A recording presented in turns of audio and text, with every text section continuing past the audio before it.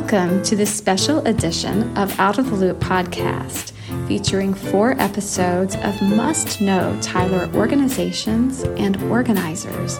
I'm your host, Jane Neal. Let's begin. My guest today is the Reverend Darryl Bowdre. Darryl is a resident of Tyler and has been for the past 41 years as of this week. He is a founding minister of South Central Church of Christ in Tyler. He's a former City of Tyler City Council member and a former trustee of the Tyler Independent School District. He says the group We Remember Tyler promotes community awareness, education, and public reckoning around racial terror lynchings in Tyler and Smith County through partnerships with local stakeholders. Welcome, Reverend Bowdre. Well, I'm glad to be here. Glad to be a part. Well, I asked you to come, Darryl, because I received a press release about a group called We Remember Tyler. What can you tell us about the organization We Remember Tyler? How did it form and what are its goals? Well, it began as a small group, and our main goal was to, promote community awareness of things that had happened in Tyler and East Texas, especially the dark history of lynching. Realizing that even though it was a dark part of our history, it is history nonetheless. And we believe that those who don't know history are destined to repeat it. So our goal is to have discussions, to bring it to the forefront, to force reconciliation between parties, and to just come to realize the truth about what happened. Specifically, what has come up recently is the James Hodge lynching. Can you tell us about that lynching and the events around it? Well, in 1909, James Hodge was an 18-year-old boy who was lynched by a mob of about 4,000 people in front of what was then the brand new courthouse that sat on the square. In fact, they used a crane that was used in the construction of the courthouse as the site. Yeah. And hung him on the crane. There are published articles, and we have some of them on our website at weremembertyler.org that reveal a charge of murder that was set up against young Hodge, which was most likely false. No one ID'd him or anything like that. But the crowd wanted his life, and so they used sledgehammers to break through a fence surrounding the new Smith County Jail, which sits behind the new jail. It's a lawyer's office now. They smashed through the doors and windows, and then they grabbed James. At high noon on Saturday, May 1st, 1909, articles indicate that 17 participants from among the mob of 4,000 threw a rope over the top of the platform made from materials used to build the new courthouse.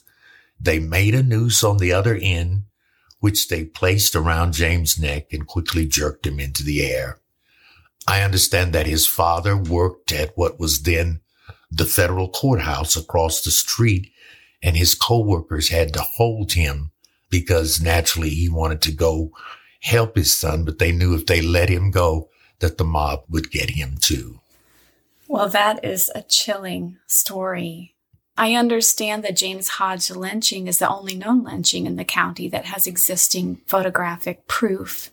Can you tell us the story about how and where that photograph was discovered? About 20 years ago, a little boy was playing in a basement of a building at 325 South Bowdre. His mother worked in the building, and while nosing around, he came across a large stash of photo negatives, and as he looked through the negatives, one gripped his attention.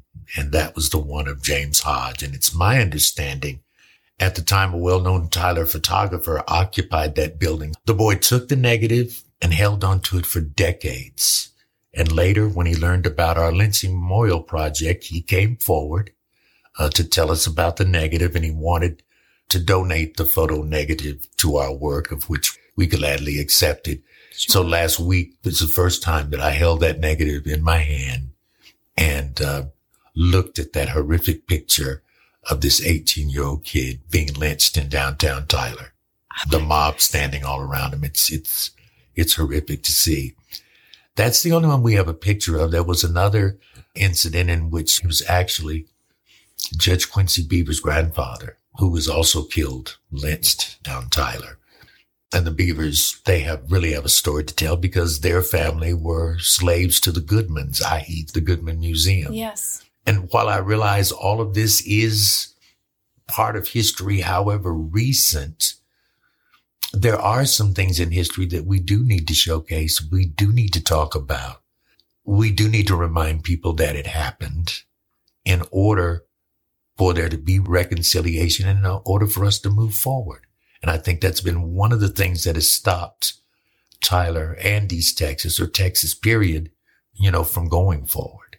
We do know if there were other lynchings in Tyler and Smith County. What proof outside of the photographs do we have of those occurrences? Well, one of our leaders, DG Montalvo, has spent a lot of time reading books, doing research, not just about Tyler, but across the state. And he's discovered that there are at least 10 local Tyler area lynchings and at least 15 victims. At our last count, there were more than 80 lynchings that took place in Tyler.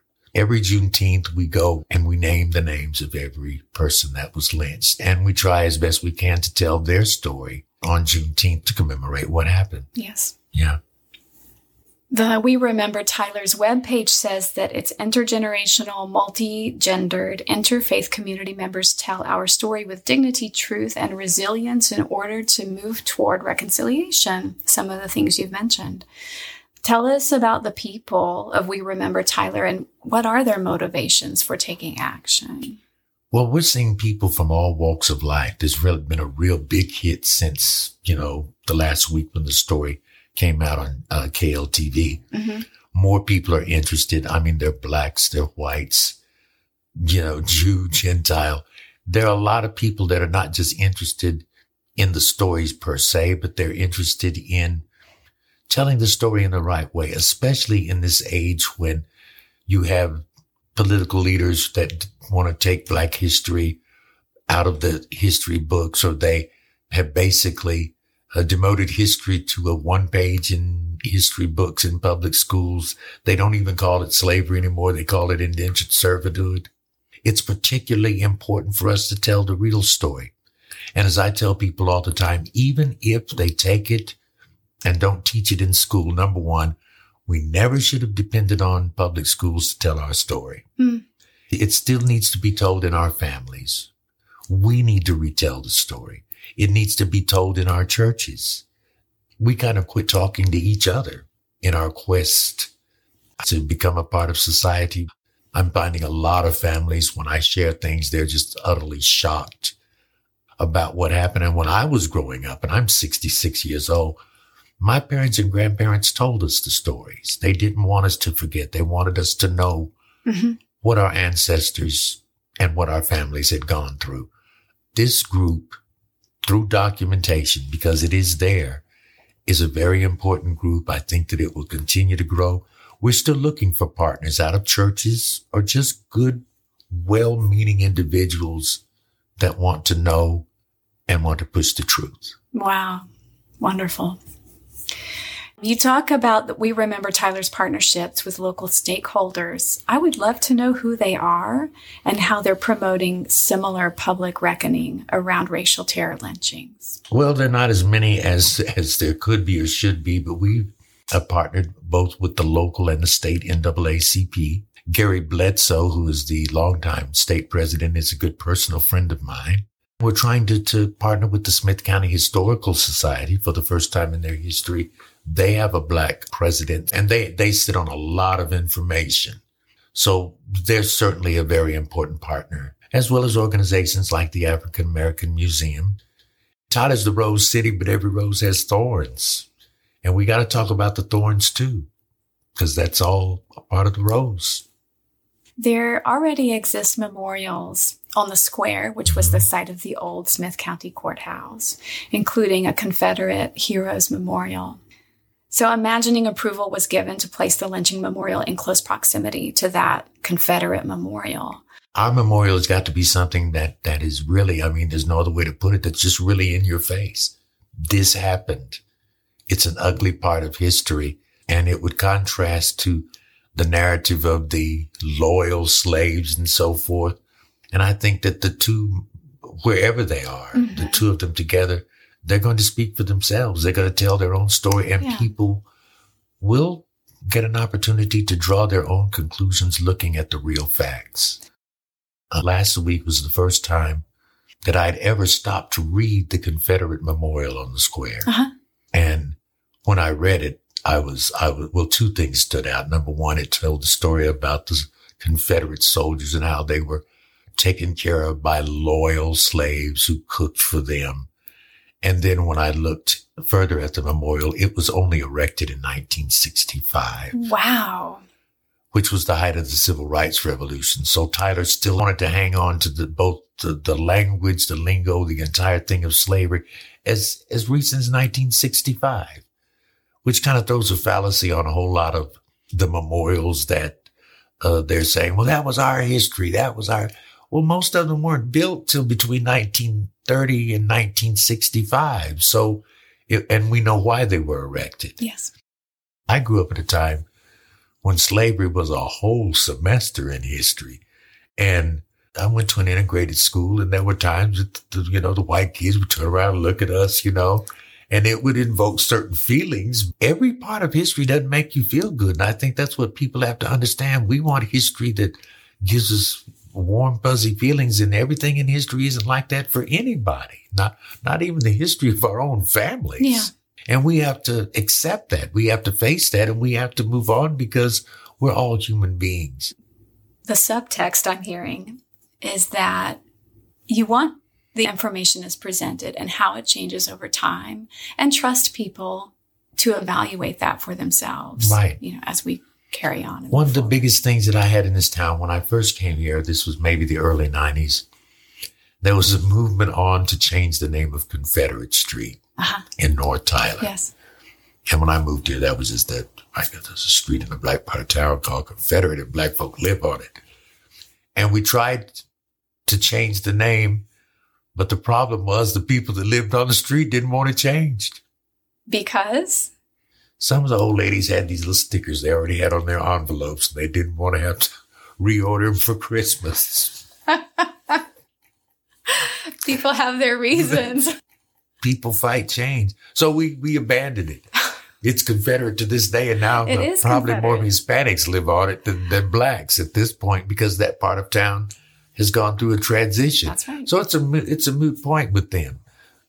I understand that June will be the second annual Remembrance Vigil. Tell me, what can participants expect to hear and see on the square on that day? Well, at the first Remembrance, I told the story of the racial terror lynching that took place in the 1920s. That's when Mr. Eunice Beavers was shot and killed by police officers over a cotton dispute.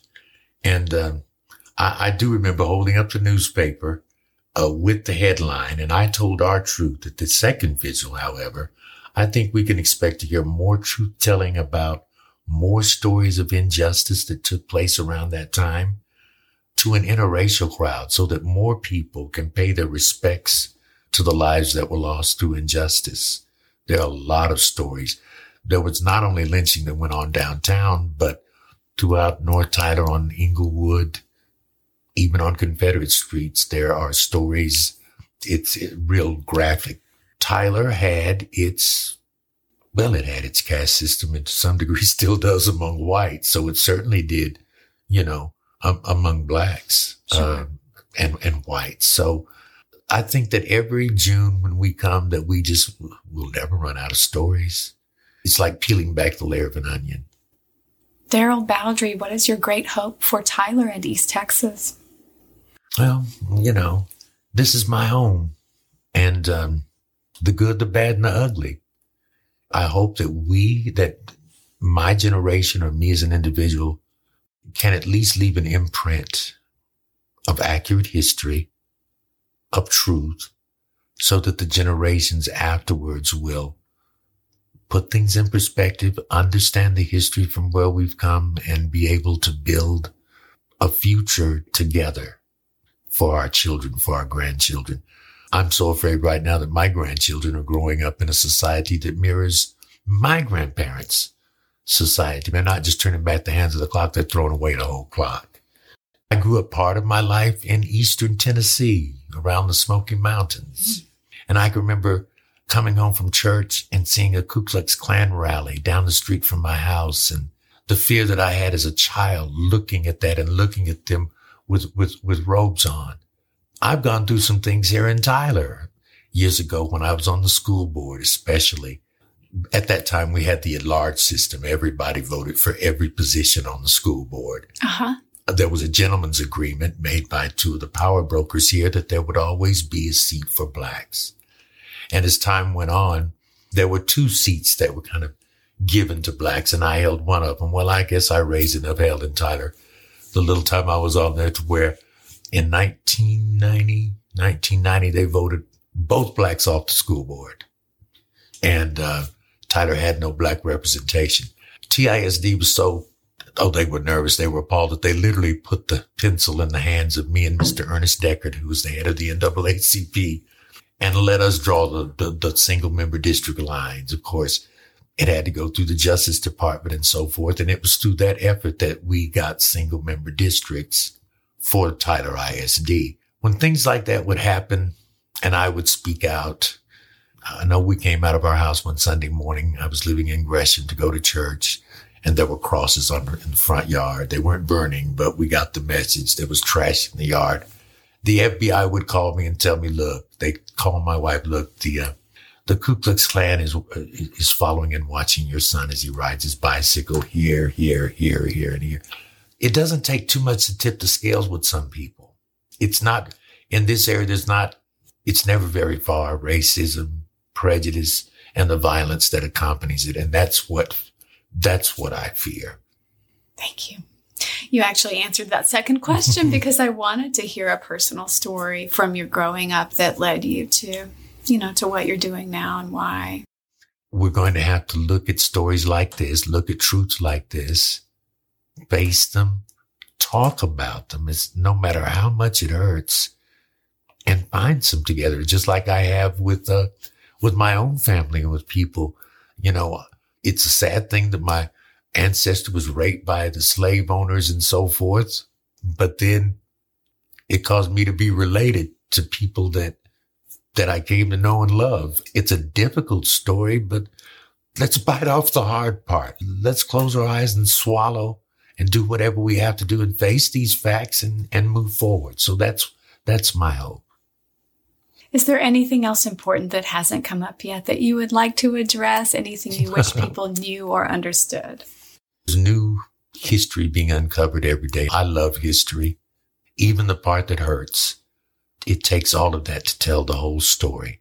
I just want us to stop telling one side of the story, stop sugarcoating it or denying that certain things happened when they did, because people's lives were impacted and still are by what happened back then. And until we can come to a dialogue and feel each other, then it's not going to get any better. But we have to have empathy toward all sides. And I'm hoping that's what will come out of this. Thank you so much. Thank you. Thank y'all. This was good. You've been listening to a special episode of Out of the Loop podcast. Don't miss our next live show, Out of the Loop Season 9, Saturday, April 15th at Liberty Hall at 7 p.m.